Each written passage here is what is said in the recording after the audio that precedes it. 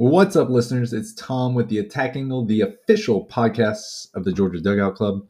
And we have episode 5 coming at you with Coach Chris Romano, the head strength and conditioning coach and sports scientist at Walton High School. What a treat.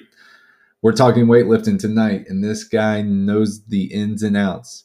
After competing 5 times as a master lifter with the Olympic weightlifting team, 2 world champions, and 3 Pan Ams, this guy knows a little bit about the weightlifting.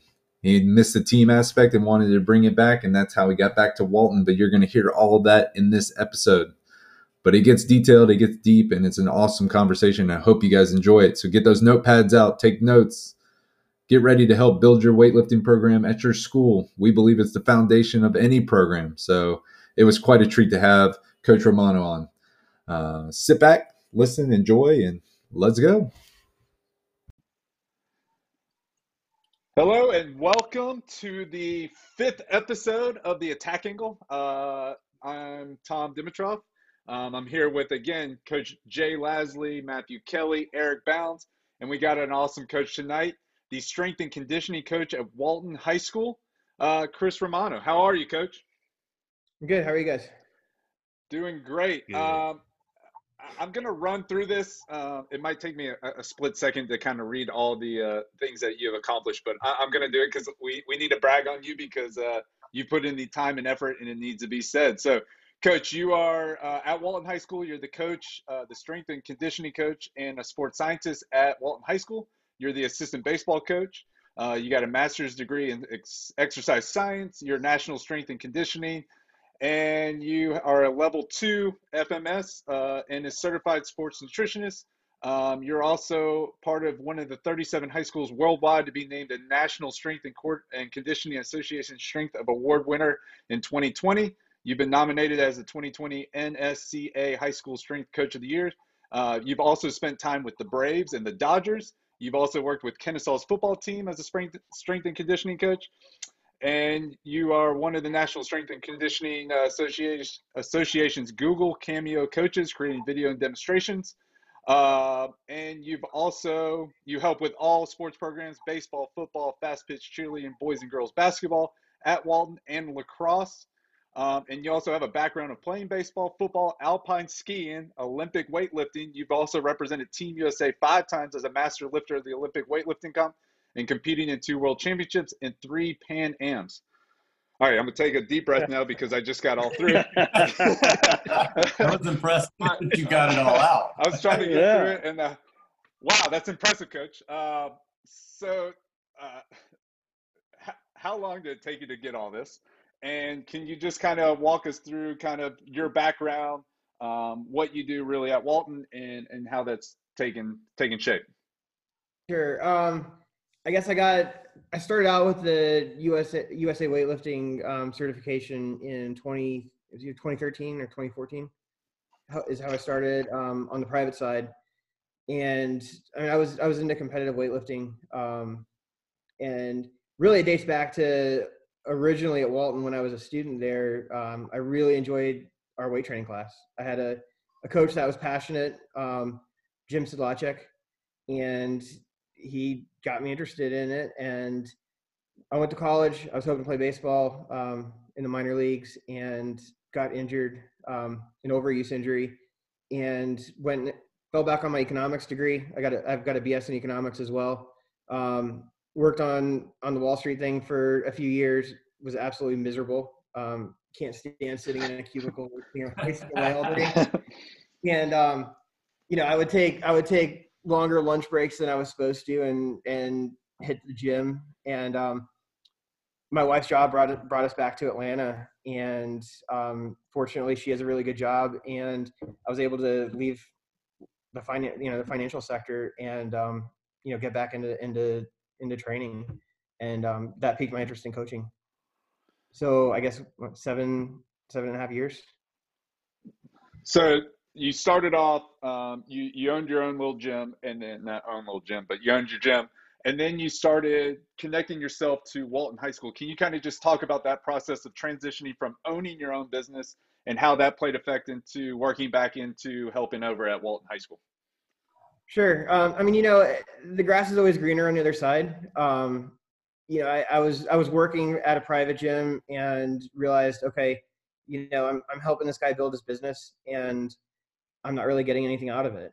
So I opened my own gym, and doing that, it was less hours coaching and more hours managing and marketing and running the financials and stuff like that, which clearly wasn't what I wanted to be doing.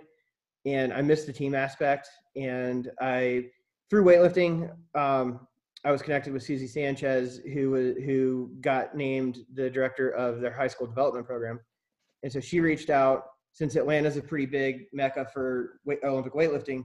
She reached out and to ask if I could help, bring some weightlifters in from the high schools.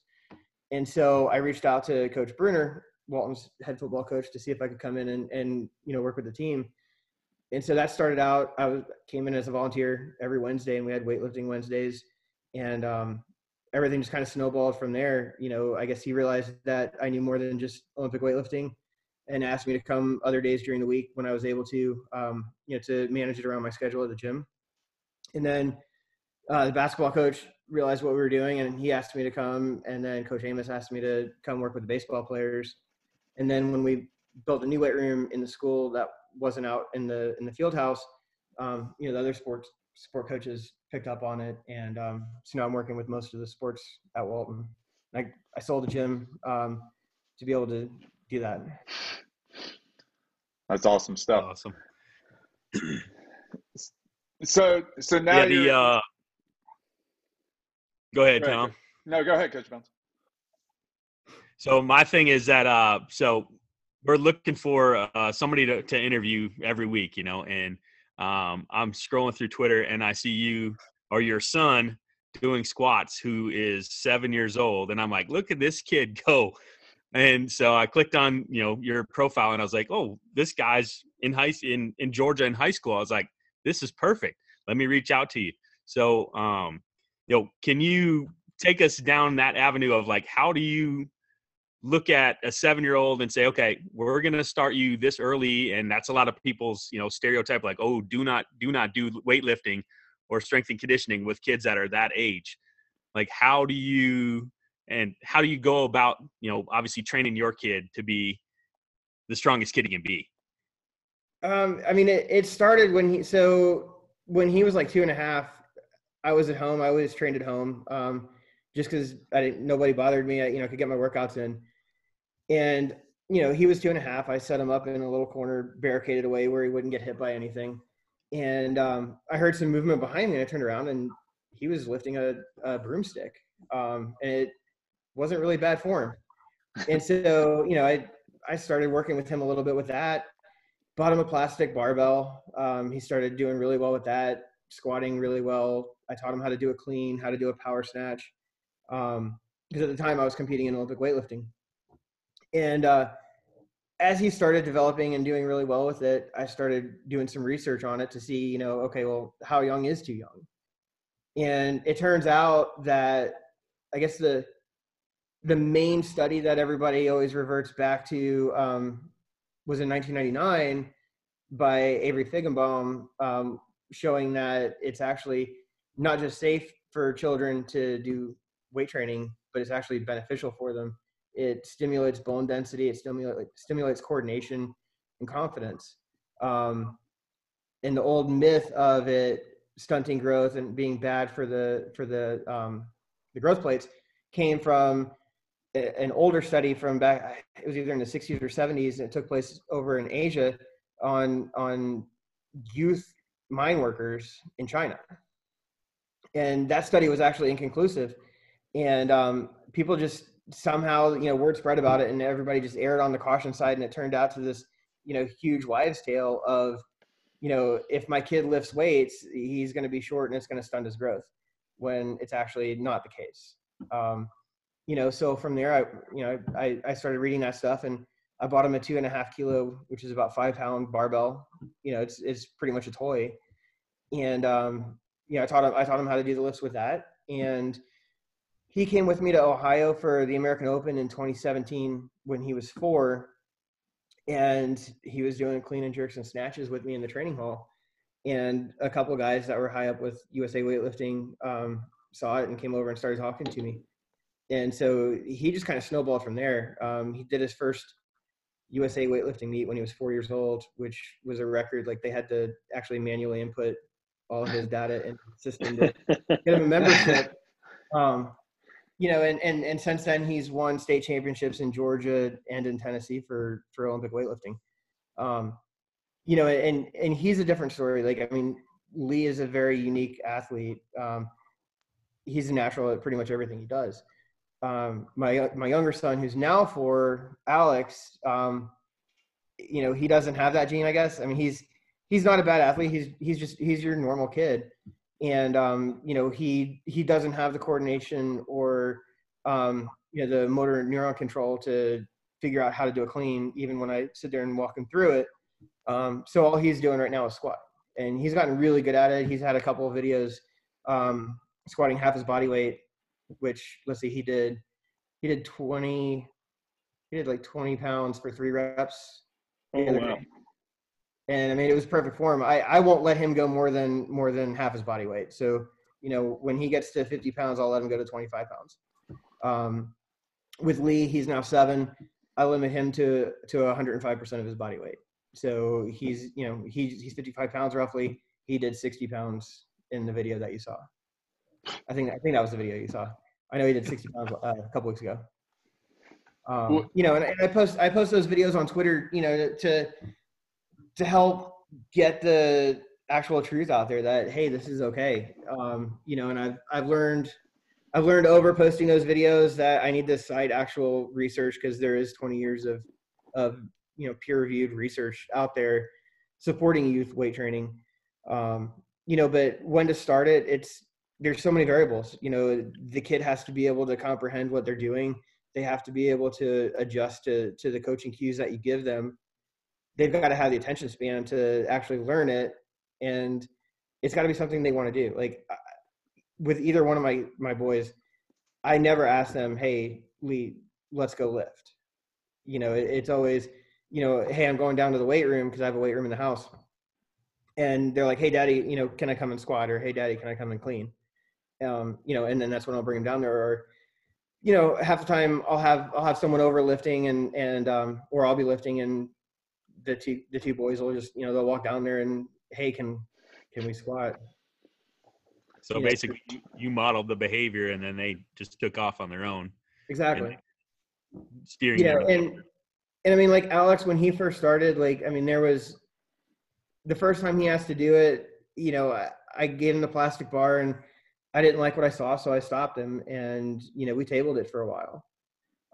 You know, it's going to be up to each athlete on when they're ready to actually do it. And then he finally came around and kept asking, and, you know, he's matured and, you know, can follow directions better now. And, you know, now he's doing really well with it. I think he's probably getting close to the point where I can start teaching him how to do a clean. Real quick, I just think it's hearing you talk about how people have this preconceived notion of lifting being bad. I think that really relates to baseball to a certain extent as well, because as a pitcher growing up when I was younger and getting into high school and even into college, when I was getting into college, pitchers didn't lift like other sports and other athletes did. And I think you see some of the guys in the big leagues that are just monsters, just phenomenal athletes. I think that's also starting to change with the research that's out and all the things. So it's crazy how we hear something early in our lives or something that we think may be true, but if we just take a little bit of time to look at the research and, like you say, read the research, look at the peer-reviewed articles, we actually see that some of these things may not be true, and that's difficult for us as coaches to admit that what we've always known and what we've always done may not be the best way to do it. How do you go about getting guys to let go of a little bit of what they've always done and get into some of this new lifting? You know, I think, I mean, especially baseball and basketball are the two sports that I've at least experienced, and talking to other coaches, not just at the high school level, but at college and pros as well, they experience the biggest resistance against lifting from those two sports. you know, and I think it's for different reasons between the two sports. You know, but like at Walton, like when we get a kid coming in, oh, well, you know, I heard, or so and so told me that, you know, I shouldn't be doing cleans because I'm a pitcher. Well, okay, why? You know, and I mean, I've gotten all kinds of answers to that question. You know, and then I'll generally explain it to them. Well, you know, do you need to be powerful? Well, yeah, of course I do. Okay, so do you, you know, and then I'll go to the board and I'll draw, you know, I'll draw a graph and, you know, the X and Y axis. And I'm like, okay, well, do you know what power is? Well, no. Okay, well, it's force times velocity. You know, so I'll draw the little curve. I'll say, okay, so, you know, if you squat, which end of this are you moving? You know, and I'll walk them through the whole example. And then I'll say, okay, so to move this entire curve up and to the right, so you're more powerful, you agree that we have to increase the numbers on both axes? And the answer was yes. And I say, okay, so I can give you, and I'll list a ton of exercises that increase force, and I'll list a ton of exercises that increase the velocity. And I'll say, or what if we can do this all in one exercise? And they're like, well, what do you mean? I'm like, well, a clean. You know, a clean is force and velocity. And so I guess backtracking just for a second on it, I was an assistant coach when I owned my gym, and I was competing in weightlifting. I was an assistant coach for the USA Weightlifting Level 1 coaches course. And in that course, and I don't know if, I'm assuming it's still there. I haven't asked anybody since I stopped doing that. But there was a chart of common exercises in the weight room and how much power output each one did, right? And so snatch is going to have the highest power output rating, followed by a clean, followed by a jerk, and then there's a big drop off for everything else. And so, you know, then you know, I'll reference that to them, and then the question is, well, why don't we snatch? Why do we clean? And then it comes into, well, the increase or the extra power that you're going to be developing from the snatch versus the clean is so negligible when the injury rate or injury risk is a lot higher for the snatch, because you're going overhead and, you know, and catching it, you know, overhead. And, you know, where the clean is very safe. Like, I mean, I've been involved in Olympic weightlifting for 30 years. And recently I saw my first injury on the catch of a clean. So the whole concept and, you know, I guess defense that some coaches use of, well, the catch is dangerous. Well, sure, anything's dangerous if you don't teach it properly. But if you teach it properly and you teach it unloaded to begin with and get the kids getting in a natural good position on the catch, they're not going to get hurt. You know, the one injury that I saw with it was with a football player, and his meniscus went on a heavy clean. And, you know, the doctor came back and said, look, it would have happened if he was doing a squat. You know, it was ready to go. But I mean, as far as like injury risks and stuff, if you teach it properly, the clean is one of the most efficient and safe exercises you can do in the weight room. And I think just listening to you talk about this is the big thing that I hear is teaching it properly and, Right. and knowing the lifts. I think a lot of people that come on Twitter or whatever it may be, just in general, and you know, weightlifting is a big one, is they don't know the information behind it. And so, or the teachings, and they want this quick fix. So they're quick to say this isn't going to work because they have to have a long time to kind of learn the lifts and grow in the weight room, where, you know, it's just that automatic, like, oh, this is dumb, because one, they don't really know the knowledge behind it, but two, they just want that quick fix of attacking different things, whatever it may be, inside of baseball, weightlifting, whatever it may be. So, well, and they've got to also factor in too, every athlete's gonna pick stuff up at a different pace, right? I mean, I've had kids that have never done a clean go through one day of the progressions and clean 65, 70 pounds perfectly fine.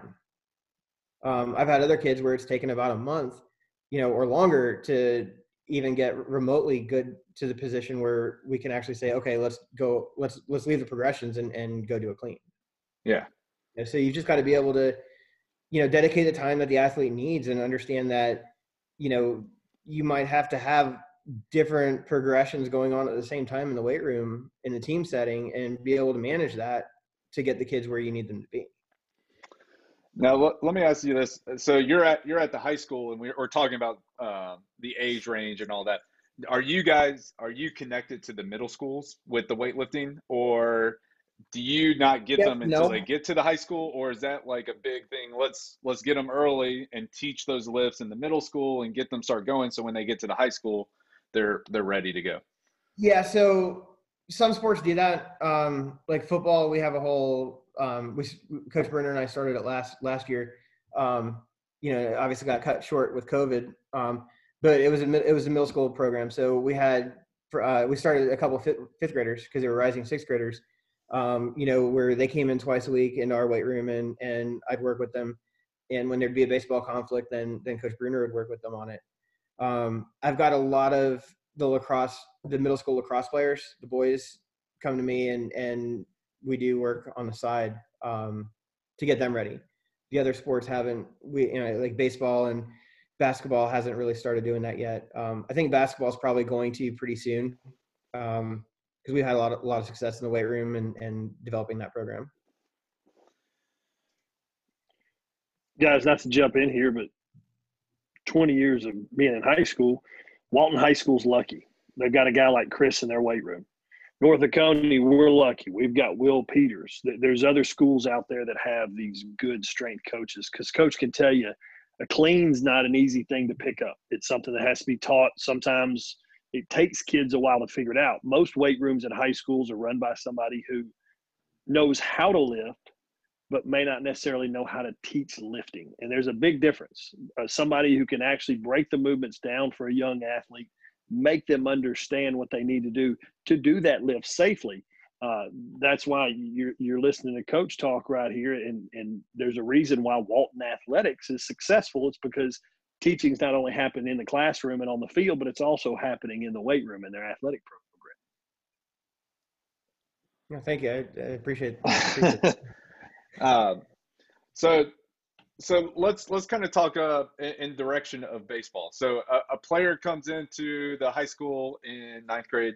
Can you kind of just let's start kind of broader. So like, what's kind of like a plan from a ninth grade till they graduate their senior year? What kind of does that overall look like? And then we'll kind of look into like what the season kind of looks like, or what a year looks like for a kid. Okay. So, I mean, it's going to be a little bit different this year, just, because of COVID and stuff. But generally in the fall. Coach, let's do a non-COVID year. We're over COVID. Everybody's we're all over it. We're gonna skip over this one. So in the fall, I'd be working with for baseball, all the grades are going to be in one class in the weight room. So the varsity guys that have been in the program for a couple of years, their workout's going to be on the board. They'll all warm up together. I have both workouts broken down on the board. And then the varsity guys will go over with Coach Amos, and they'll start their workout. And I'll start teaching the JV and freshman kids that have just come in, or I guess the 9th and 10th graders that have just come in, start teaching them the movements and stuff. And I'll base that on what the varsity kids are doing that day. So if varsity kids' main lift for the day is going to be a squat, then I'm going to teach them the squat. If their main lift for the day is going to be a clean, I'm going to teach them the clean. And this year I was really lucky. I had 3 really good interns, 2 of which had college coaching experience. And basically with the whole COVID situation, they didn't have anywhere to coach. So I had Oglethorpe's strength and conditioning coach working with me, and I had one of Harvard's strength and conditioning interns down here working with me. And so I was able to break it up even more this year. And since I trusted those 2 ladies, we just broke it down in the groups and say, okay, Angela, you go over here and take this group. I'll take this group. Jen, you go take that group. And then our high school intern kind of floated around and, helped out where she could. That being said, I don't know what I'm going to have next year, so it could be a whole different story.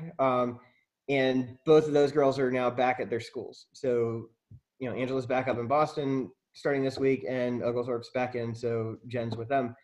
So I might be on my own this coming semester. So, it would just be me and Coach Amos in there with them. But now everybody's at least had the basics. So all the kids have been taught how to do the lifts. We're comfortable with them. We know who's weak in what areas. I mean, I've got some kids that are still squatting with their heels up on plates. I think one of the hardest things, even being at Walton, is getting the kids to buy the right shoes. I mean, they come in and they want to deadlift, wearing their Air Maxes, and I'm like, well, it's a $220 shoe. Like, do you want to pop the bubble? And so trying, getting them to take their shoes off, understanding that, okay, if I want to apply a lot of force into the floor, I don't want to be pushing into a soft surface, and so getting them in the right shoes or barefoot, is a big deal. And then even barefoot, some of the kids can't squat and keep their heels down very well, or they pronate their their feet when they're squatting. So then I've got to put the plates in there, put a couple other tactile, cues in there. Like one of our really good players from last year, he was junior and he transferred in. He was having some trouble squatting and his feet were rolling in. And so I went over to the office and I got a couple pens and put them under his feet on the outside. And I said, hey, when you squat, I want you to shatter these pens. And he's like, well, coach, it's going to make a mess. And I said, I don't think you're going to be able to do it anyway. Squat and try to smash the pens. And so just by doing that, he quickly understood how to actually keep his whole foot down on the ground, and that worked for him. Other kids, that kind of cue doesn't work as well, and you just have to kind of learn, how to get through to them and how to retrain their motor patterns to do it properly. Coach Romano, yeah. Coach Romano, you can appreciate this. Years ago, we were deadlifting and squatting with a class in there, and an administrator walked in and made everybody put their shoes on because it was a safety hazard. And we're like, look, this is part of the weight room. This is how you teach, and this is what you have to do. And oh, no. These children are going to get hurt. And, so not everybody understand what it takes to lift in a weight room.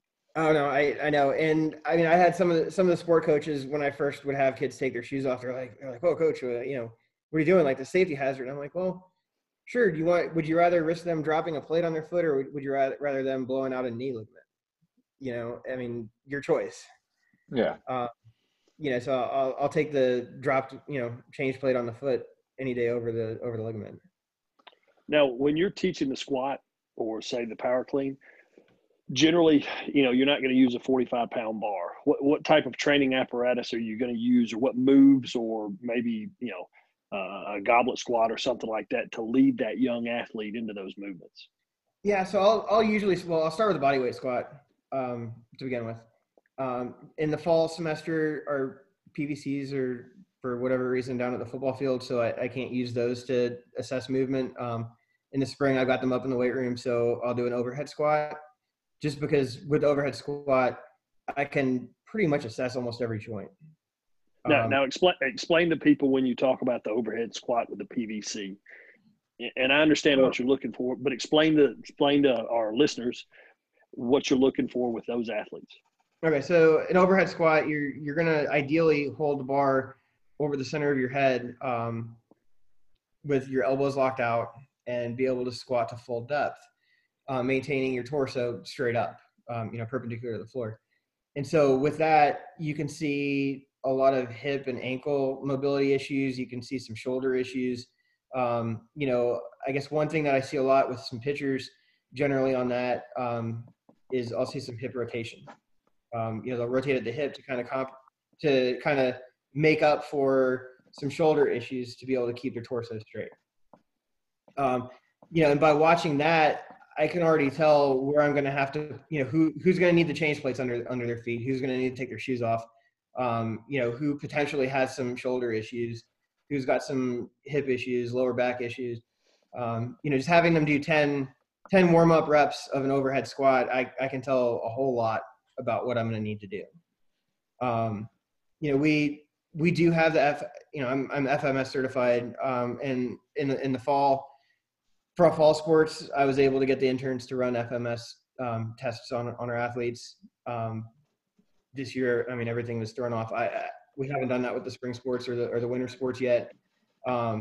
ideally towards the end of the semester, I'll get some data on that. And then over the summer when they're doing their summer workouts, we can keep an eye on that for next year.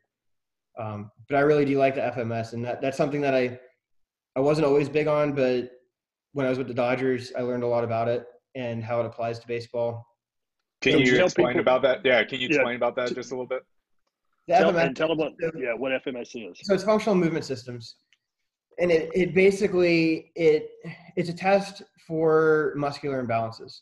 So a lot of people think it's a mobility test, and it's not. It's giving a score of 0 to 3 on certain movements. So for example, the overhead squat's the first movement that you test with it. And if they can squat with their heels on the ground to proper depth, torso up, elbows locked out, and the bar over the center of their head, then they would get a 3. If their heels come up, which is generally the first problem that you see, then they have to put the board under their feet or under their ankles, and then they retest it. And if they're successful with that lift, then they get a 2. If they can't do it, then they're going to get a 1. If there's any pain, you get a 0. So it tests everything in all the different planes. It's got some rotational tests in it, and then it's got one test that I don't use for baseball. And this was, Brandon, the head strength coach of the Dodgers, explained it to me that you're not going to really see very many people get a 3 on it. And so it kind of takes the value of that test out. So you just kind of have to recalculate the scores, because a perfect score of somebody that doesn't have any muscular imbalances is going to be a 21. You've got 7 tests, 7 times 3 is 21. So if you score it out of the 18, it'll give you a grade. And if you have their app and you pay for their program, it'll give you, based on where you were deficient on the scores, it'll give you corrective exercises, and it'll email those to the individual athlete. So ideally in that situation, like what I did with football over the summer, or I guess, towards the end of the summer, was each kid got that email, and then on Wednesdays, they had time allotted to work on their corrective exercises after practice. So at Walton, we have Web Wednesdays in school, which is, it's a short day. The kids get out, I think it's like at 12:15 or 12:30. So each class period is, I want to say it's like 33 minutes. So by the time they change out for the weight room, get warmed up, it's almost ready. We can get one lift in type thing, and then they have to go change out. So like ideally, when I was planning this out, Wednesdays would have been the day for most of the sports to work on their FMS stuff. Just it didn't work out that way this year though. Listening to you talk about movement and the importance of flexibility and doing these kind of things, again, makes me think about how much I've missed out on training as I've grown, and even as I've taught athletes that I've coached. Flexibility and movement may be the most underutilized, undertaught, underconsidered aspect in athletics. What would you say the balance is between pushing that strength versus fixing that flexibility so that they can actually do the lifts the proper way? I think the movement pattern has to come first. All right. And to me, it doesn't matter if it's a ninth grader that might never play varsity, or if it's your top athlete. For example, and there's one major league team. So the Dodgers have their setup very different than any other team that I'm aware of. They have Eric on their staff, who he's part of their sports performance staff, but he's also a scout. So here you have somebody like me that is a scout as well, that he'll go and he'll analyze the movement patterns of the kids that they're looking to draft. And they don't care how much the kid can squat, how much the kid can deadlift or anything like that. At that level, they're more, for the lifts, they're looking at velocity-based training as opposed to actual, 1 rep, 3 rep max type numbers. Anyway, but for them, the movement pattern's the primary thing, because a poor movement pattern, the athlete's going to be more likely to get hurt. And if you've got a kid that's looking to play at the next level, you know, whether it's college or going straight to the draft or going to college and then maybe the draft, that's at least like a 4 to 8 year projection. So this kid's got to stay healthy over that time frame, not just the 4 years that you've got him at the high school. So the movement pattern, I mean, to me, that's number one. Like, I mean, I tell the kids all the time, I don't care how much weight's on the bar. I care about you getting progress and getting stronger and more powerful through the right movement pattern, so you're not going to get hurt. Because what a lot of coaches and I know most of the kids, they don't understand. Like, I mean, the primary thing in the weight room to them is getting stronger, getting faster, getting more powerful. For me, it's preventing injuries in the future. Then take the stronger, powerful, faster stuff as a secondary. Because if your athlete's getting hurt, it doesn't matter. I mean, if a kid squats 500 pounds, great. But if he's out half the season, what good is that going to do? That's taking your economics background into account too. And saying, okay, it does. It does. And that's not the first time that I heard that. It's cost benefit. So talk about, you just talked about velocity rep versus max rep. Can you elaborate on that just a little bit? What that means? Sure. So a lot of high schools don't have access to it. And I mean, I've been hoping at Walton that we can get it. And we haven't been able to do it yet. But what it is, so you've got a couple different brands that make the velocity, I don't want to call them testers or whatever, but the devices. You've got push band, which it's a Velcro strap that you put on the bar, and it'll measure the speed from start to finish of the movement. Tendo unit is a big one at the college level. It actually attaches to the bar, and it looks like a little string that hangs off the bar. And so it's measured. Either one of them are measuring bar speed. So if you take a deadlift, for example, because that's one of the main lifts that you're going to see with velocity-based training, it'll give you the speed in meters per second from the floor to when the bar stops. So you can program in, instead of saying, okay, we're going to go 5 sets of 5. Your first set's going to be 65%, then you're going to go 75%, and on like that.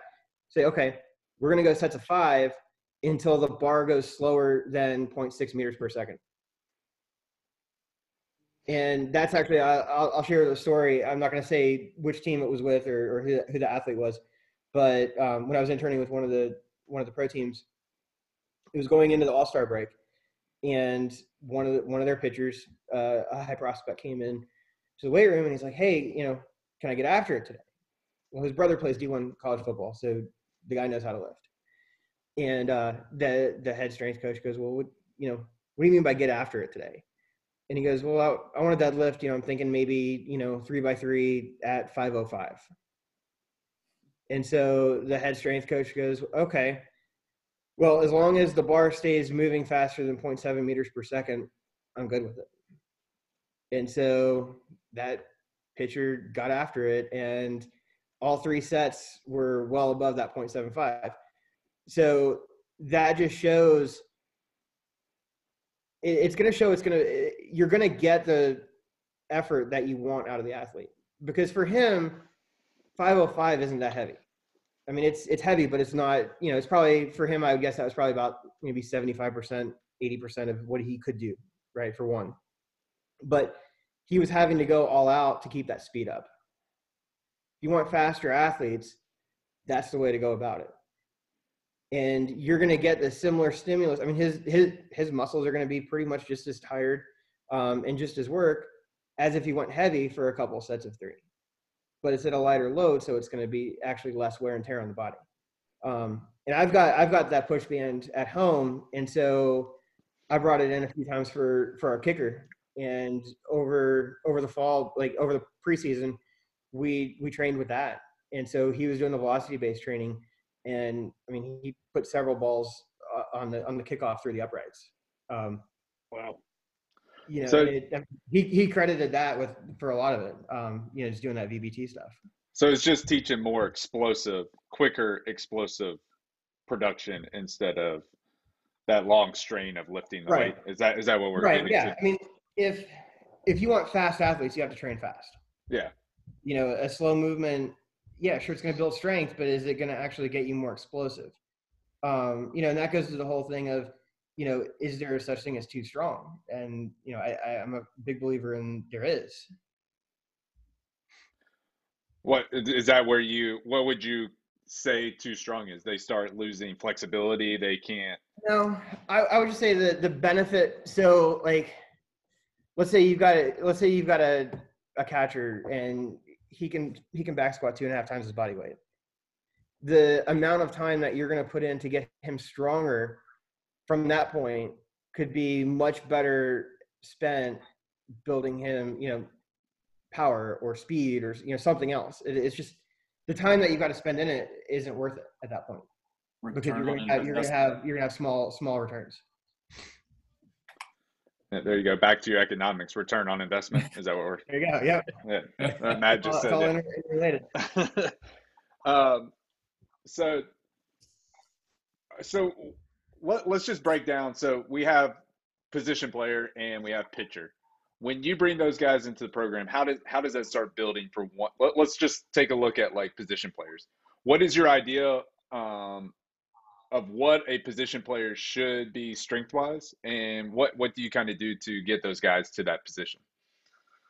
I mean, when they first come in, for the most part, their program's going to be the same. I mean, there's gonna be some stuff that I'm gonna have a pitcher do versus a position player. We do a 3-way shoulders routine a couple times a week that I'll have the pitchers will focus more on the rotator cuff as opposed to actually building strength in the shoulders.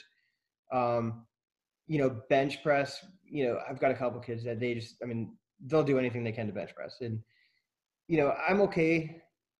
I'm okay with a position player bench pressing as long as they're doing two back movements for that one chest movement, right? Because, and here we go. I mean, this kind of gets into another baseball myth of, baseball players shouldn't bench press, and it's not that they shouldn't bench press. It's, if you develop the pecs, it's going to bring your shoulders forward. And so you want to make sure that you're countering that with back exercises to make sure that the shoulders stay in the position that they need to stay in. And I'm not talking about going heavy. Like I wouldn't suggest a baseball player, try to 1 rep max a bench press. There's just no need for putting that strain on the shoulders. But the actual movement itself is fine.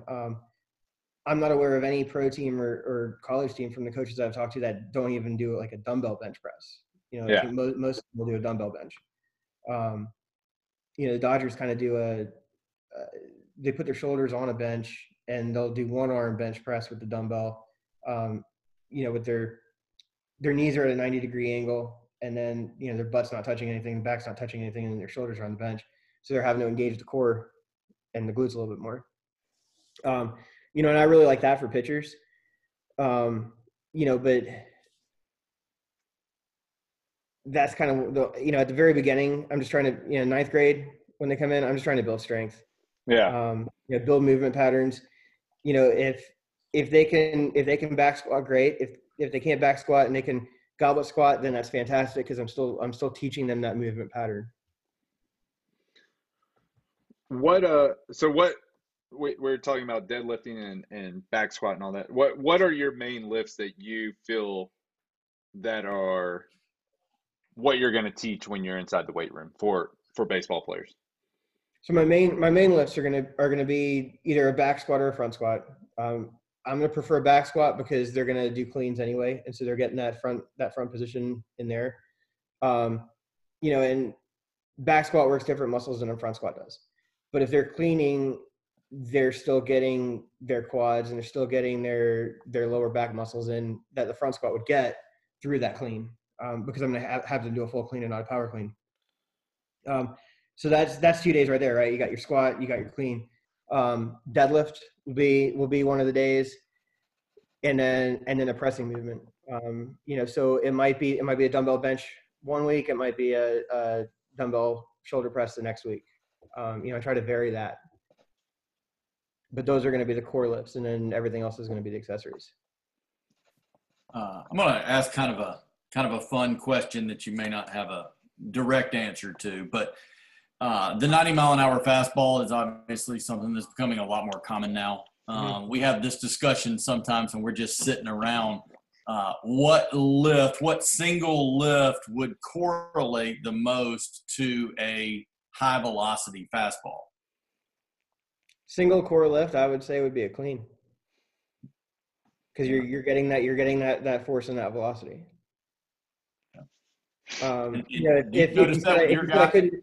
If you said that you're completely opposed to a clean, then I would say a velocity-based deadlift. The velocity-based lifting is. I don't know that I've ever heard of that until we were just talking about it earlier. You went from, we'd go run miles as pitchers. You'd go run long distance, and then it turns to sprints. Do you want to be able to sprint or do you want to be able to run? Well, I want to be able to sprint, because if I throw 80 pitches, I'm throwing 80 sprints. Well, that's the same concept with this velocity-based training, is that we're trying to get more explosive, and we're doing short bursts versus maybe a little more extended.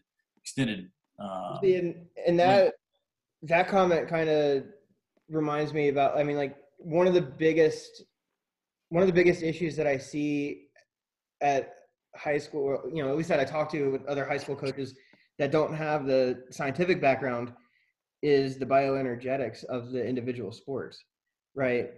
Meaning, and that's kind of where you were talking, baseball used to go out and run a couple miles. Well, that's the aerobic energy system. We don't touch that in baseball. Very rarely would you touch that in baseball, right? And I've had to have this conversation with a lot of my younger baseball players, mainly 9th and 10th graders, and a couple coaches as well. I coach travel ball as well, a 14U team. And the parents are like, oh, well, I'm just going to send them out for a 2-mile run today. Like, no, please don't do that. you're everything that we're working on to get more powerful and faster, you're going to make the kids slower. I've got to say it nicely to the parents. But that's the gist of it, right? Because what's the longest play that we would see in a baseball game? An inside the park home run. Yeah. And that's rare. It's rare, right? Yeah. More commonly, the longest play you're going to have is probably a double. Yeah. Well, you've got three energy systems. You've got your creatine phosphagen energy system, which is the short explosive stuff that at all out work capacity after 10 seconds, that energy system's diminished. And then you switch over to your glycolic system, which runs off of sugar, and that's good for about 90 seconds. Well, there's nothing in baseball that lasts 90 seconds.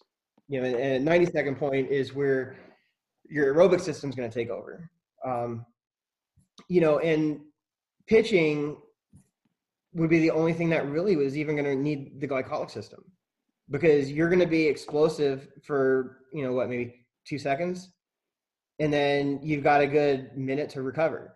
So that creatine phosphagen system is going to pretty much fully recover before your next pitch. Now if you're out there for a really long inning and stuff, then then we can run into some turnover there. But for the most part, that's why you don't want to do the long running in baseball. Well, I always said look at cross country runners to sprint runners. Look at their legs, look at their lower half, look at the difference. You got guys that run cross country that are like skinny, small legs because they're wearing and tearing on that muscle and depleting it, whereas you got sprinters that are building up for those quick explosive movements. Exactly. And it's different muscle fibers that are used for that, right? Your type 1 muscle fibers are going to be the slow ones that your cross country runners are going to need to develop, and your fast twitch muscles are going to be the ones that your explosive athletes, like a baseball player or basketball for the most part, football is going to use. Are there fast twitch athletes versus slow twitch athletes, or is that something Absolutely. that can be developed more? You can develop it. Yeah. You can develop it. And that's just like if, Coach Amos and I were talking about it briefly today, when I made the comment of, I hope none of our kids are just going out and running. Like, I hope they're actually lifting over the break. And let's take a kid that doesn't know any better. And he's like, all right, I'm going to go run 3 miles a day over Christmas break because we're not in the weight room, and I need to get my exercise. Well, when that kid comes back, he's going to be a lot less powerful and he's going to be slower. He's developing the wrong kind of muscle. Yeah.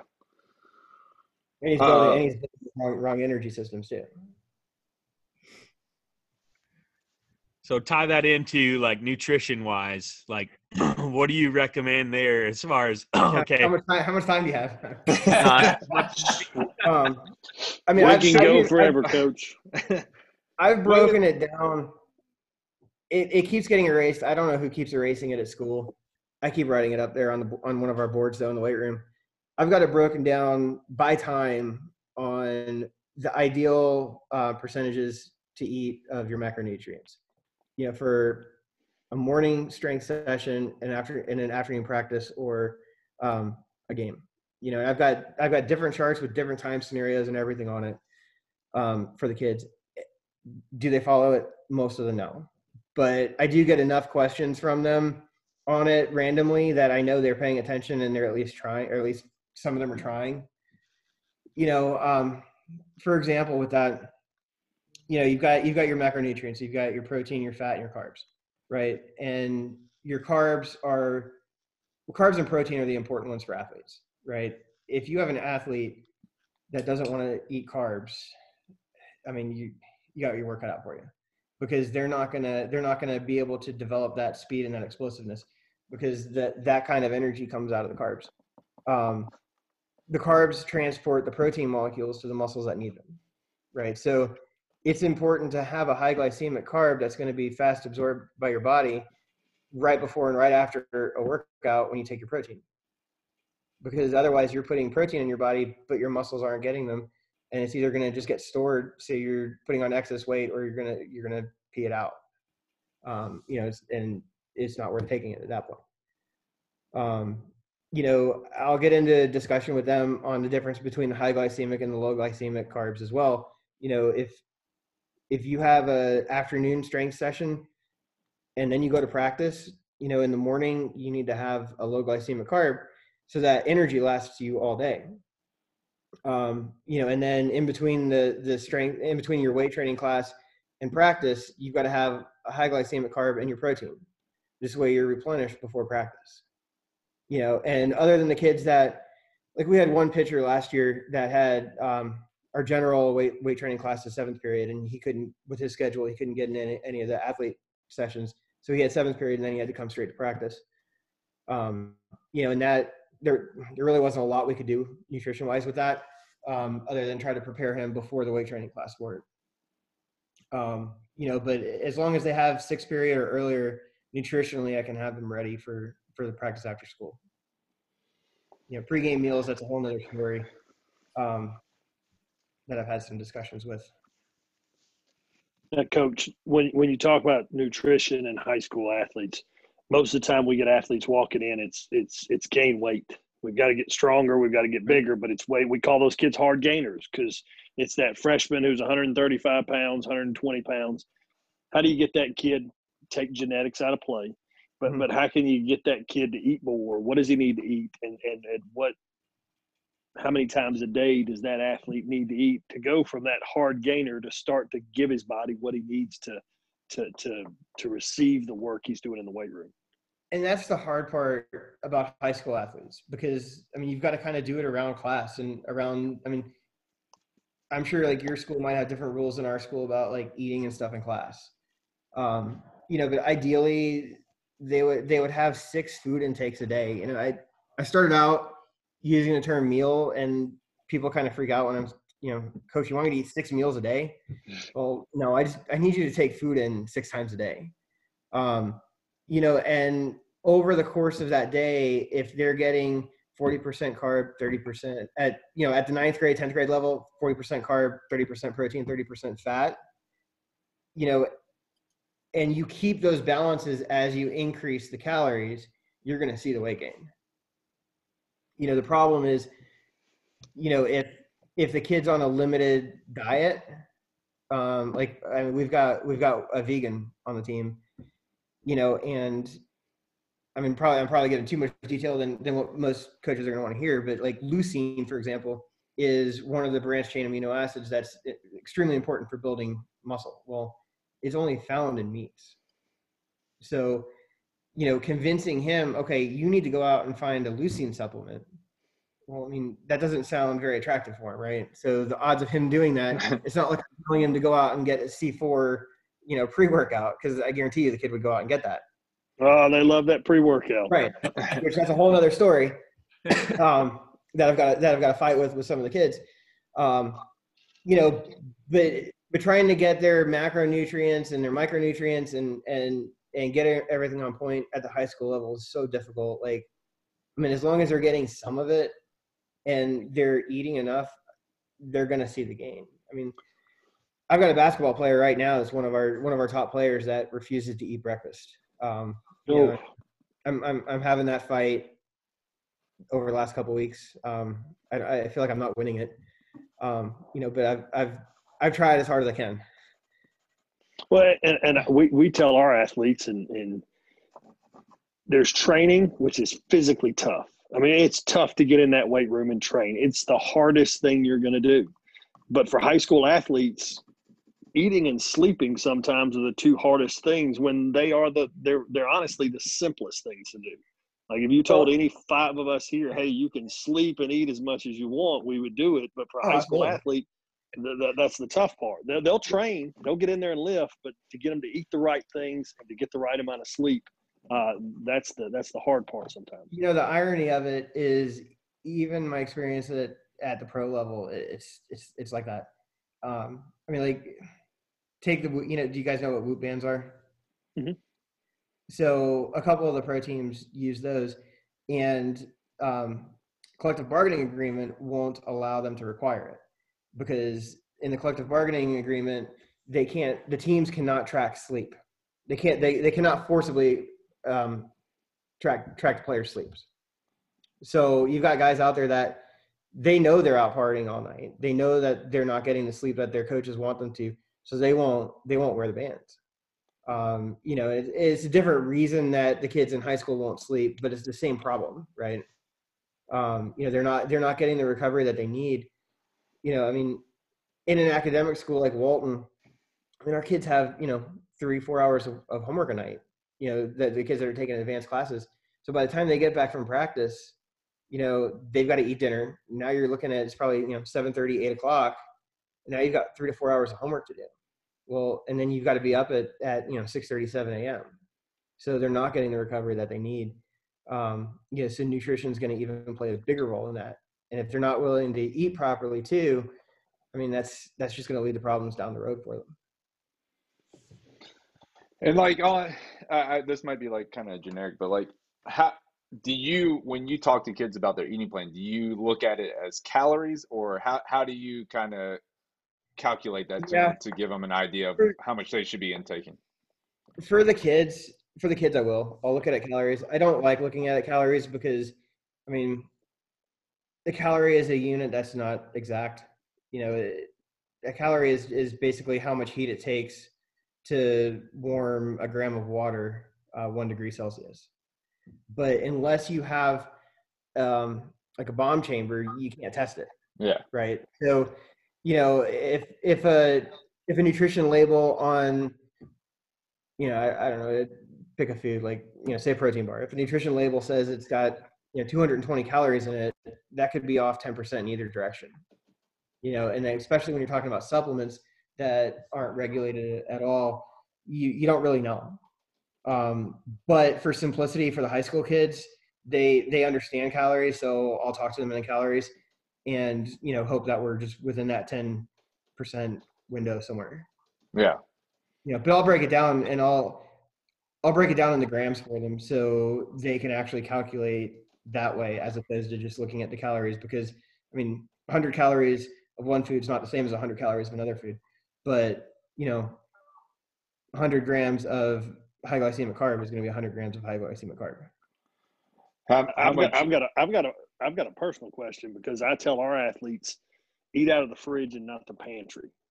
Because the meats, the cheeses, those things are in the fridge, and versus we have an athlete, we won't name his name, but everybody knows who it is. But his food supplementation had to end in an O. It was a Cheerio, a Dorito, an Oreo. And trying to get that athlete to open up the fridge instead of open up the pantry was tough. Well, see, so the way that I would address that is I would go back to that breakdown of 40% carb, 30% protein, 30% fat, because the diet that you just described is going to be much higher than 30% in fat. So if he eats, I mean, the Cheerios aren't high in fat, but your Doritos and your Oreos and stuff are, if he eats 5 Oreos, well, he might just have his whole fat intake for the day. And then he's not going to be happy for the rest of the day. So he knows he's going to have to adjust that for the next day, if you can get him to buy into that plan. Yeah. That's the hard part. So but it's like that. It's like that at every level. Good. So 40%. Now, go ahead, Coach. You got it. That 40, 30, 30 is just a very general breakdown that I'll use for, just like your younger athletes. Right. So if now, you adjust it, why would you adjust it, and how would you adjust it? I would adjust it based on the needs of an athlete. So, let's say we've got a junior, and the colleges are saying, okay, this kid needs to gain 20 pounds of muscle before the end of his senior year. I'm going to adjust it for that. I'm going to lower his fat.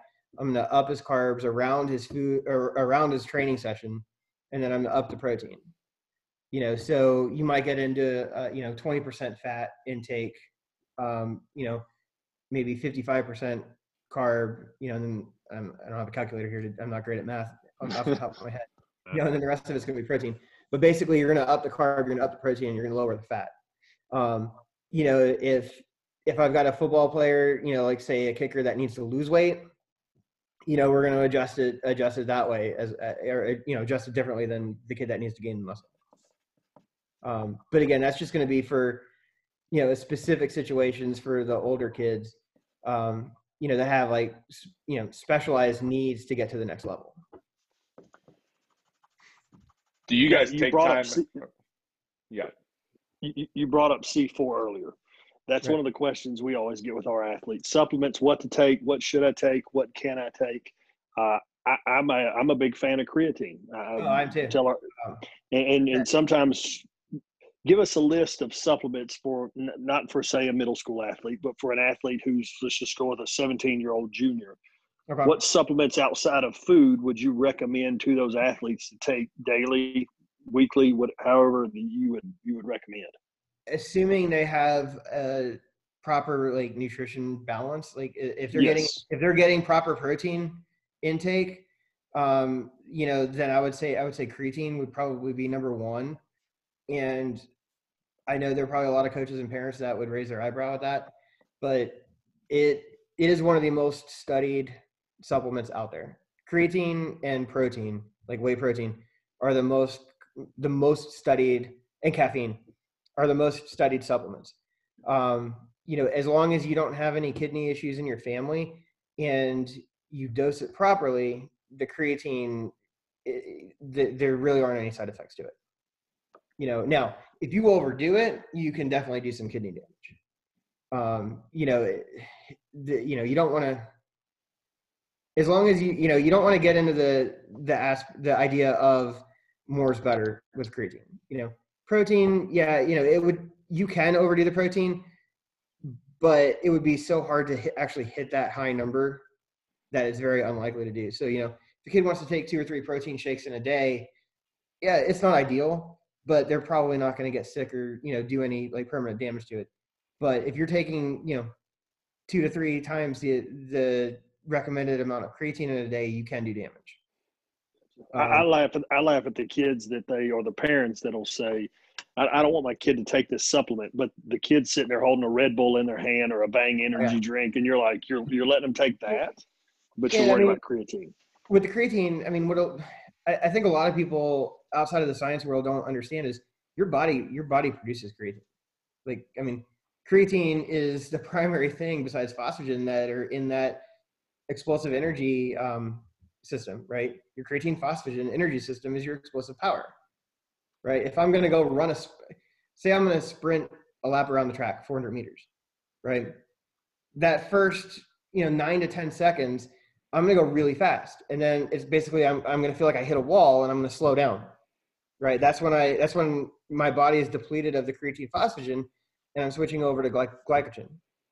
So now the next 60 seconds or so, I'm going to be running off a glycogen energy system, which is basically sugar. And then if that lap takes me longer than that amount of time, that's when I'm going to hit another wall and I'm going to slow down again. And that's when I'm switching over to the oxygen system. And it takes about 3 minutes of rest to fully replenish that creatine phosphagen energy system. So your body's producing it. And the way I explain it to the parents and kids that ask is, taking the creatine supplement, you're basically just filling up the gas tank in your muscles with the creatine. So that creatine isn't going to make you stronger. That creatine is not going to make you faster. What it's going to do is it's going to slowly and gradually move that time curve down to the right.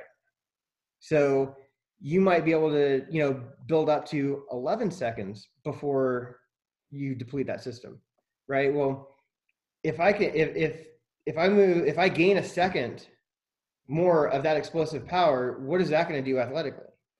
Well, in the weight room, I might be able to get another rep in, right? If I don't completely drain that system, then I can do a set, and then I might be able to get another set in quicker than if I didn't have that. So you're able to get a little bit more work in, and over time, that little bit more work is going to actually translate over into more strength and more power. As long as you dose it properly. Yep. If you overdo it, then it can be dangerous.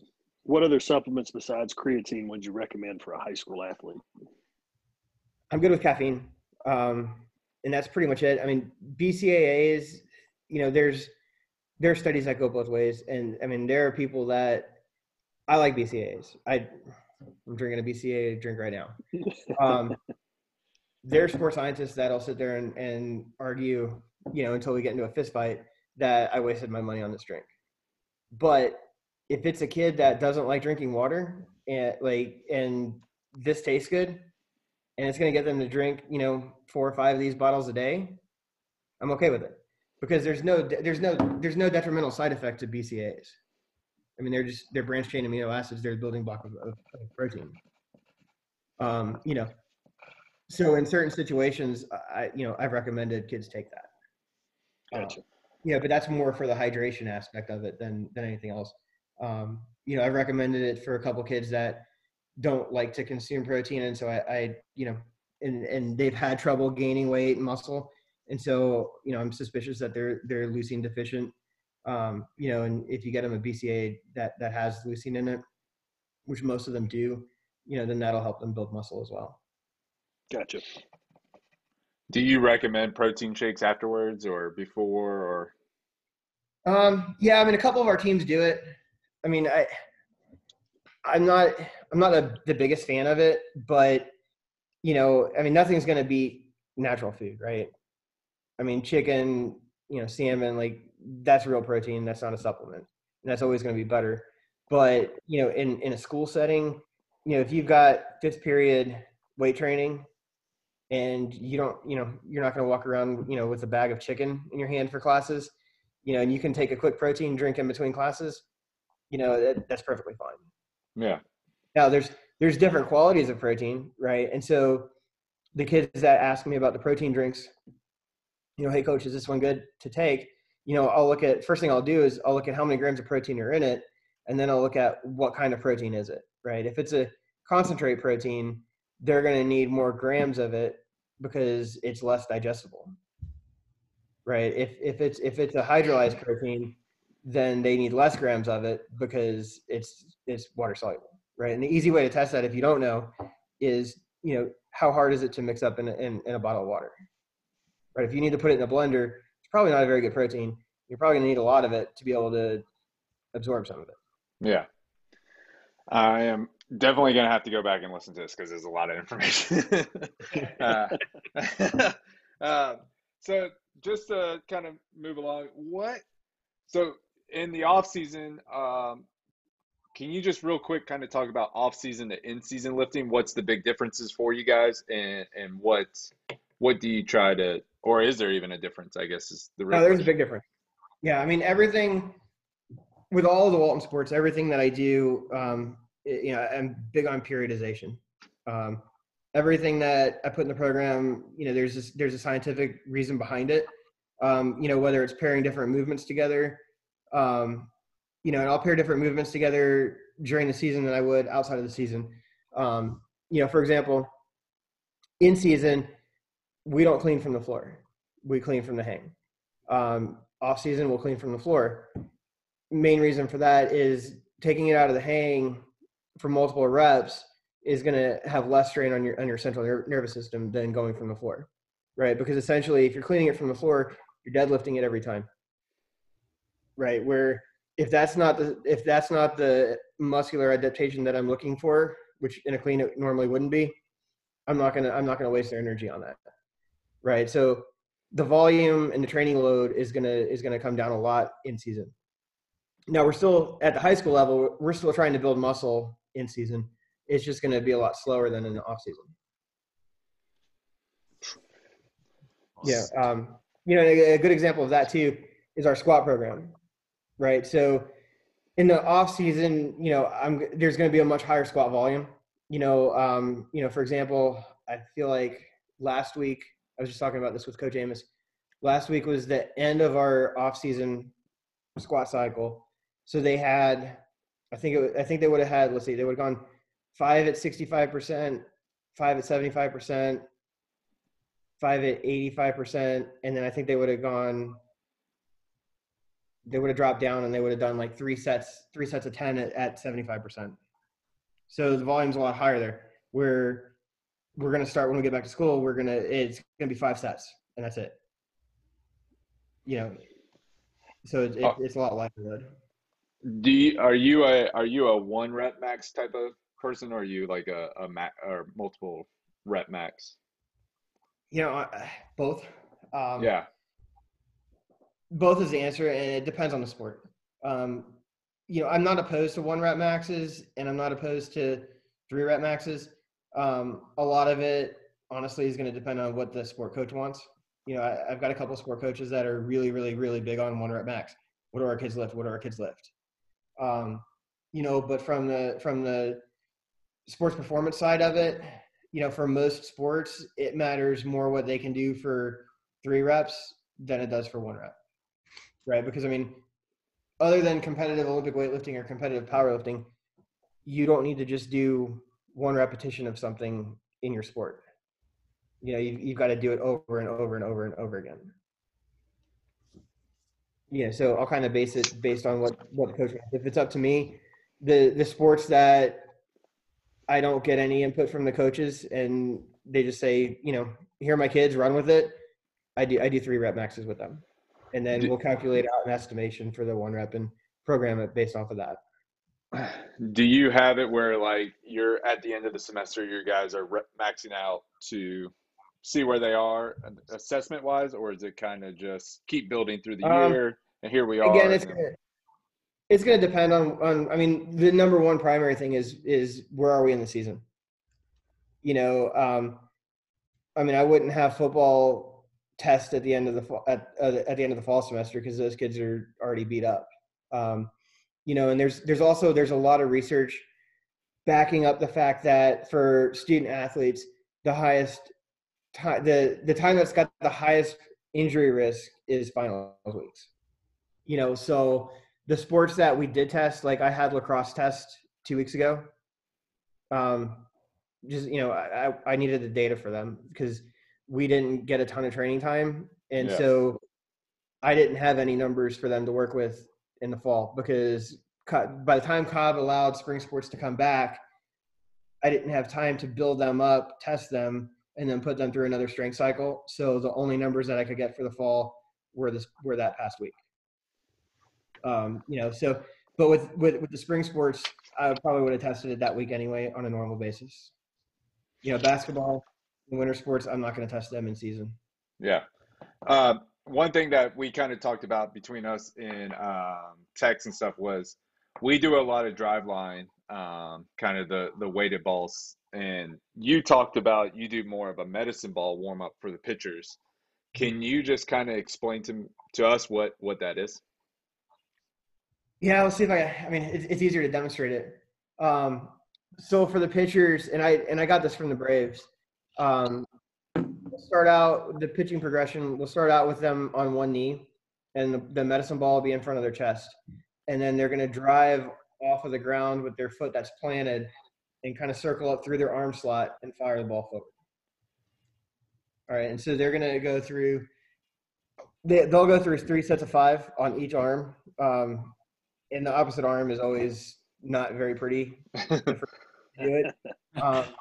And some of them will be like, Coach, why do I have to do it with my left hand? Well, again, it goes back to that muscular balance, right? We want to try to have everything balanced because it's injury prevention. And then eventually by the end of the season, they get the hang of that. So then after they do those sets from the ground, then they're going to do it from standing to the side. So it's going to almost be like a crow hop, and they're going to throw it. Position players, it's a similar thing, but they'll go through their swing mechanics with it, with a weighted ball. What does that look like? So that, I mean, it's basically the same thing. They'll get in their batter stance, and they'll hold the ball where they would hold the bat, and then they go through the swing. I mean, it's hard to describe it with words and not be able to show you guys, because people don't see the video on this, right? It's just. No, we put it on YouTube. So yeah, you can show if you. Yeah. So they'll hold the medicine ball up here. If I can stand up here. They'll hold the ball here. They'll go through their step, and then they'll go through their swing, and they'll kind of push the ball forward. And then we'll use some bands, and we'll work on the hip shoulder separation. And just basically just prepping the body for the movement patterns that it's gonna use in the game. Is this all done in the weight room, or is this done like before practice? For baseball, well, yeah, for the sports that are in the school, it's done in the weight room. And then on the road, we'll do what we can. Sometimes I'll have time to pack up. If nobody else is using them in the weight room, I'll pack up some medicine balls. But for baseball, the way ours is set up, we've got medicine balls up at the field that we'll use, and the bands and stuff up there. So they come in. Kind of weight? Oh, go ahead. What kind of weight are you looking at there for like the weighted ball? For the pitchers, most of them are going to use 6 to 10 pounds. We're not going to go heavy with the pitcher one. With the bat swing path, I've got one kid that'll go up to 18 pounds. I mean, ideally we're looking at speed and just prepping the movement pattern. It's not intended to get stronger with. It's just a prep thing. So I guess kind of touching on that from the hitting side, is creating speed or bat barrel speed. Is that something that you have looked into, understanding the swing and how to create barrel speed? I guess it's kind of a big number now, or is that something you guys are big on at Walton in the baseball program, or is it just kind of you've kind of always built it in just based on your weightlifting? It's kind of just. Yeah, I mean, it's just kind of built in. I was fortunate, one of the professors that I had in grad school did a whole study on the bat swing and the mechanics and generating more velocity with it. So I've looked at a lot of his research, and actually for our biomechanics class, we had to use his research. So I picked up a lot of it from that. We don't have a radar gun out there. At least we've talked about bringing one out this year. To get like exit velocity and stuff like that, but it's not something that we've used up to this point. Tell Amos to get off the checkbook and let's get a radar gun. Stop messing around. I think we have one. I just don't think it's being used right now. Is that something that you are interested in collecting from a strength standpoint, or is that? I'm big on the data. So one thing that we did, I had some of my interns time our kids running. And so we didn't use the infield or anything. We went around the edge of the grass.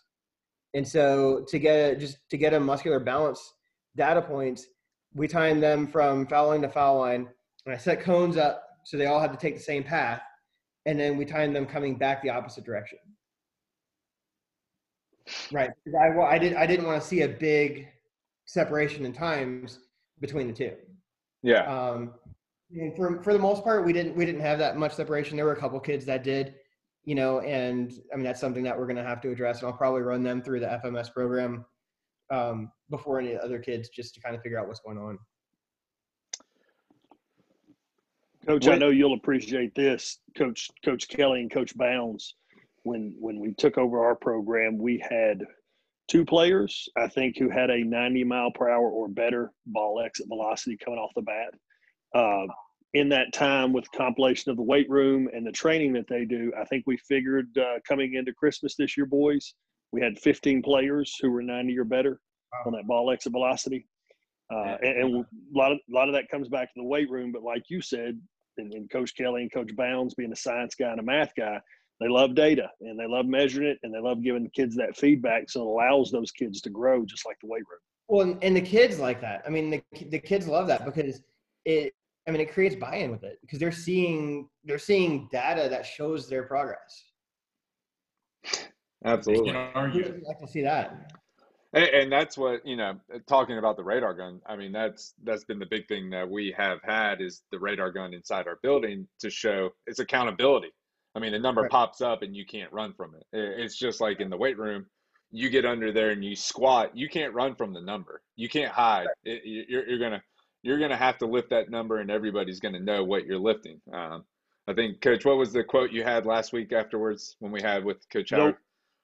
The weight room don't care. It doesn't care about your stars. It doesn't care about your rankings. It doesn't care about anything other than the work you show up and you put in daily. That's the only thing the weight room cares about. Well, see, and that goes back to the velocity-based training, right? I mean, having a speed number on your lift, you're forced to put in that work. And, I mean, even if it's say it's a 65%, right? I can do 2 very different 65% lifts, right? I could squat it slow and not put much effort into it, or I can explode out of the bottom and use a lot more energy and a lot more effort. Well, which one am I going to get more out of? Yeah. Right. The one I actually went fast on. Is there a lot of research between the two, the velocity and the max? Yeah. I mean, there's a ton of research on the VBT. Like, what are you looking for with it? I was just asking. I mean, I haven't really researched into it, so I was just asking if there's a lot more. Is it more in the favor of velocity, or is it more in the favor of the other direction? I haven't read any comparison papers on it. I think, from what I've seen, you're going to get similar results, but with the velocity-based training, you're going to get them using lighter weights. Right? So there was a paper that I read recently. This was within the last couple of weeks. I don't remember when it was published, but it was sometime in 2020. That is now saying, because like the theory all along has been, reps between 1 and 5 is for strength, 6 to 12 is hypertrophy, and then 13 or more is endurance, right? Muscular endurance. Well, the study that recently came out said that it doesn't really matter how many reps you go, as long as you're going to failure, you're going to have a similar result as if you were doing like 3, like, say you went 20 reps to failure and it was a lightweight, you're going to have a similar muscular reaction to doing like 3 reps to failure at a heavyweight. That's interesting. Yeah, it was an interesting one. And it's the only one that I've seen on that and that says that. But, if you factor that into the VBT stuff, it kind of does make sense. Yeah, especially, you're trying to train for, for power. Right. And the velocity portion of it just being, getting after it that way versus, okay, I'm just going to do 3 heavy lifts and just go real slow. Right. That's pretty interesting. Do you look at the athlete and just see which one responds better to something like that? Do some athletes just respond better to velocity lifting? Unfortunately at Walton, like we don't have the VBT technology. I've got one push band that's my own that I've brought in. PJ Graybeck, the strength coach, I don't know if you guys know him. He's at Riverwood. He's got a whole set of it. So I think he's got a push band at every rack. And so that's he was showing me their program last week when we were down there for basketball. And that's the basis of his whole program. Like, we're using 3 rep max numbers and 1 rep max numbers. He's using VBT numbers. Yeah. And I like his system a lot better, just because it's going to be less wear and tear and strain on the athlete's body because they're moving lighter loads, even though they're moving faster. So taking that away, the velocity is more about keeping the rep or the workload light on the body over a long term instead of trying to max it out. And yeah, I mean, like if you think about it, like which is going to have a higher injury risk? Somebody trying to hit a 3-rep max or somebody trying to move the bar faster than 0.7 meters per second at a lighter load. Yeah. Probably a 3-rep max is going to have a higher injury rate. Or even when do you see form start to break down, right? I mean, if we're going for exactly, or I mean, maybe not even if it's too heavy, it might be a doable rep, but under a heavy load, if I've got a heavy bar on my back and I move just a little bit off, that heavy load's going to now put me in a more dangerous position, body position, than if I'm just moving a lighter load quickly. Yeah. That's a lot. Yeah, there's going to be a lot to go back and look at. But that goes back to the player's availability is the most important one. It doesn't matter. I think that's Herm Edwards. Herm Edwards says it doesn't matter what your ability level is. If you're not available to play that day, then what good is that ability? So we've got to keep athletes on the field is what Coach is saying. Yeah. Oh, well, this has been a lot. Is there anything else you guys like to add?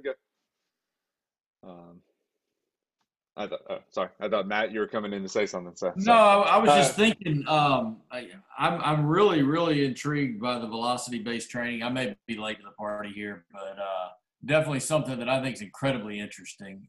Would love to, if you wouldn't mind an email, Coach, asking you maybe a little bit, or if you wouldn't mind maybe some of our listeners shooting you an email. I don't mean to throw you out there like that, but you've got so much information about things that I would say new coaches and maybe one of the least emphasized areas of the game is the training, the flexibility, these kind of things that you've talked about here, and it's so much especially for me who's not as incredibly familiar with it, and I would love to look into a little more. Well, yeah, I've got videos too. I've got some videos from some of our football players that have used it. That I've got. It was all on my old phone. My 7-year-old threw the phone.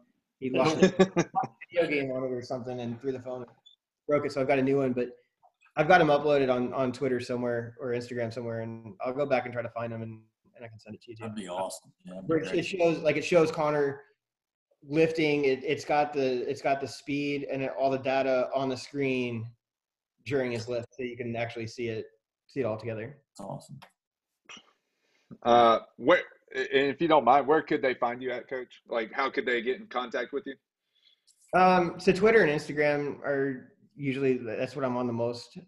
It's at Coach Chris _ and there's no H in Chris. So COACHCRIS _. Yeah. And I will contest to this, that if you do hit him up on Twitter, he responds pretty quickly. I think every time I've written a message, he's had a response within 30 seconds. So I appreciate the response time. So, family's out of town this weekend, so seems a lot of stuff gets done when that happens. So, well, now, Coach, everybody in this group right here would agree the weight room is important. If there's a coach right now and he's listening to this podcast and he's not sold out on the weight room, he thinks for baseball it's just not that important. We got to swing more. We've got to throw more. Give me a little bit to that coach who's listening right now on why he needs to be in the weight room and what it can do for his program. Oh man, that's a big question. I mean, I think number one, from just an injury standpoint, an injury prevention standpoint, the weight room, training your muscles under load. When you get into a situation where your muscles have to be in, maybe not the best, biomechanical position, but yet they're used to training under load, you're going to have less chance of getting hurt. So if you completely take out the sports performance side of it, and trying to get the athletes stronger and faster and more powerful, just the injury prevention part of it alone, is worth the time. Because again, just like we said a couple of minutes ago, if kid can be the best athlete you've got, if they're not on the field, it doesn't give you any good. And then I think any coach wants to put their kids in the best possible situation to perform as, at their peak. So why would you not want to invest in the weight room? Yeah, absolutely. I think it's the quickest separator when it comes to high school sports is the difference between, you have a kid that runs out that's 130 pounds and you run out another kid that's 190 pounds asking them to do the same exact thing. And they might have the same physical skills, but the ball doesn't travel as far with a kid that weighs more, or he doesn't throw the ball as hard. He might throw, and this is another thing a lot of kids my pitchers have brought up. I can throw 87, and I'm like, you can throw 87 at 140 pounds, but your body's going to break down quicker than the guy that can throw, the 89 at 190 pounds. Your body's just not equipped to handle that workload over time, which we've been talking about. And eventually, you throw that hard, but you're going to break down, and it's just not going to last. Whereas if you build that muscle around it. There's a lot to add to that too, right? I mean, the more muscle fibers you have, the more force you're going to be able to produce. Yeah. Right. So if you're adding weight and it's, muscle mass weight, you're going to have more muscle fibers that you can use to produce velocity in the ball. From a sports performance standpoint, that would be the number one thing, right? You can get faster, stronger, and more powerful in the weight room. In baseball, I mean, how many close plays are there that you get thrown out of the base, right? I mean, so there's a new book that came out, The Science of Sprinting. Fantastic book. I highly recommend it for anybody that coaches athletes in a sport where they have to run. But in there, it gave the example of, in a 100-meter sprint, the difference between 10 seconds and 10.1 seconds is only 10%. But in the actual results of the race, that makes a big difference. And then if you look at, stealing first to second or trying to leg out a double, how many close plays are there that bang, bang plays where the runner gets thrown out? Well, if you could have been, just a half a second faster, then you're safe. So over the course of a season, wouldn't it be better to develop your players into being faster? Not every athlete is going to be fast, but every athlete can get faster. That's an actual quote. It's a quote from the book. And I really like that quote. That's, one of the big takeaways that I've got from it. Well, I mean, if you think about it, Coach, there's probably 100. I mean, this is somewhat semi-random number. There's probably 100 scenarios over the course of a season that are bang bang plays. Oh yeah. So if you can turn 50% of those in your favor, you've now flipped 50 plays from negative to positive. Right. I mean, that's insane when you think about it. And that's a minimum of 50 more at bats that your kids get. Yeah. That's crazy. Economics again.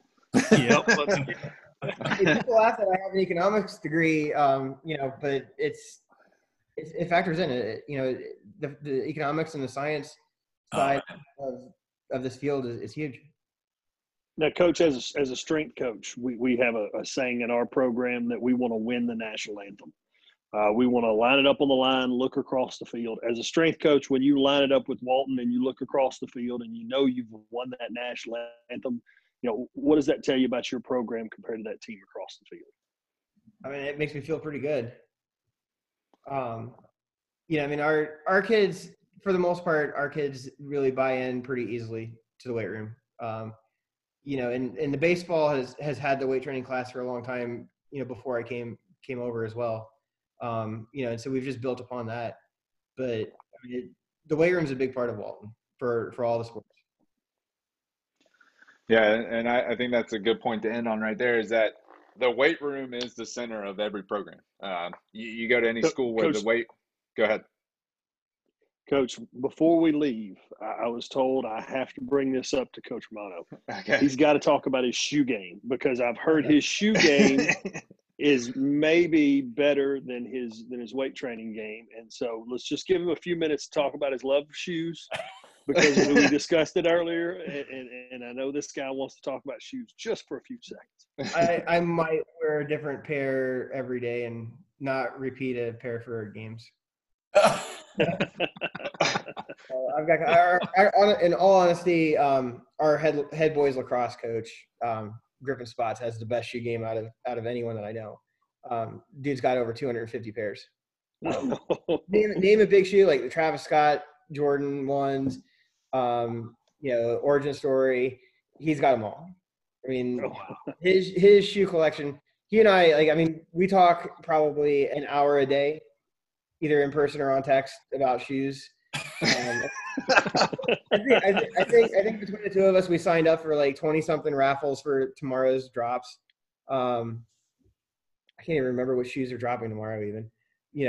My wife is trying her best to put a stop to this, and it's not working in her favor. I'm trying to figure out. So I have not repeated a shoe for football or basketball games because I'm on the sideline with both of those sports. Trying to figure out how I'm going to do it for baseball because I don't want to bring my really expensive Jordan out onto the field. And I do have some Jordan 1 cleats, but Coach Amos isn't a big fan of unnecessarily wearing cleats on the field. So one of my hobbies is restoring old Jordans. So I'll find I bought a pair of Jordan 5 Laneys for $25. New the shoes like $400. It's all torn up, needs repainted, and everything. So I paid $25 for the shoe, maybe $5 in supplies, and the shoe looks almost new now. So and you do it all yourself? I do it all yourself. Yeah. My wife's like, well, good, now you can sell that for, like $150 and you only paid, $30 in. I said, well, but this is a shoe that I could wear to the baseball games because if it gets messed up, $30 in, and I know how to fix it.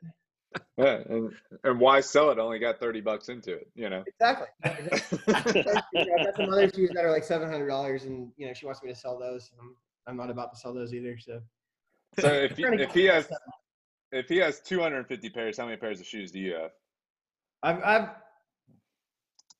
So the Jordans are the only ones that really matter for me. I've got 37. Yeah. 37.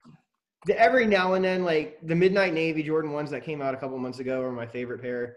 I'll wear those like twice a month, but most of them I'll wear once a month. Like right now, I've got the Jordan 1 Zen Greens on.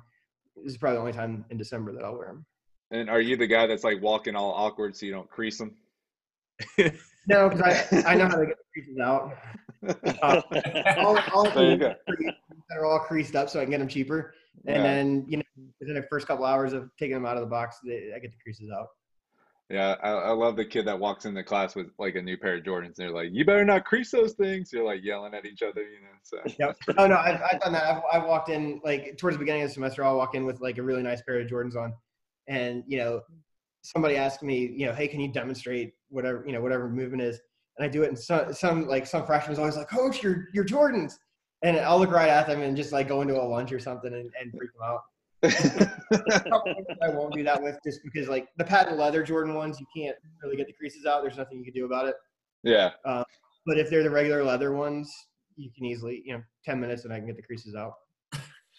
Another podcast. I've got a whole system. Nowadays.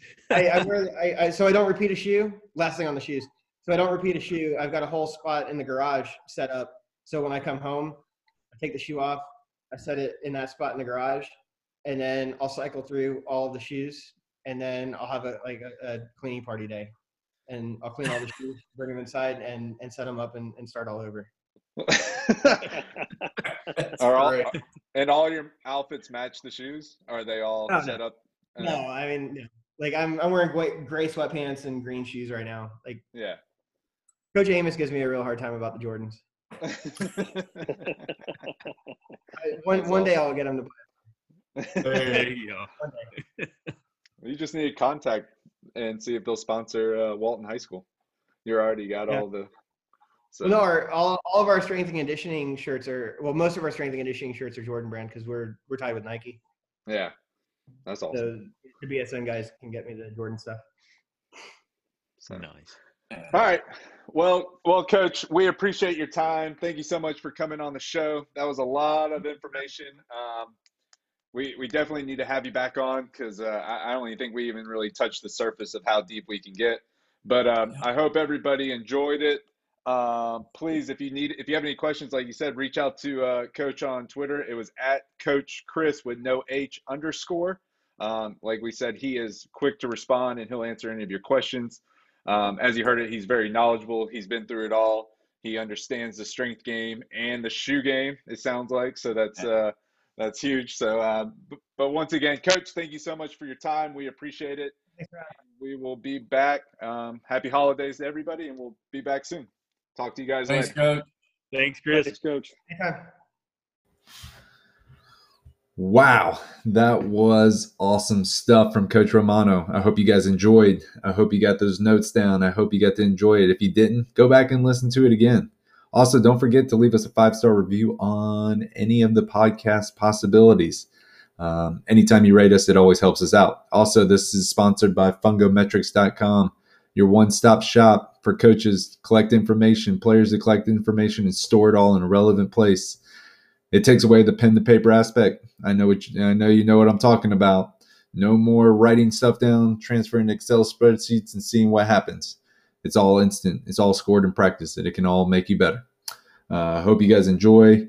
Happy holidays, Merry Christmas, and we will be back with another episode on the flip side. Catch you guys later. Bye.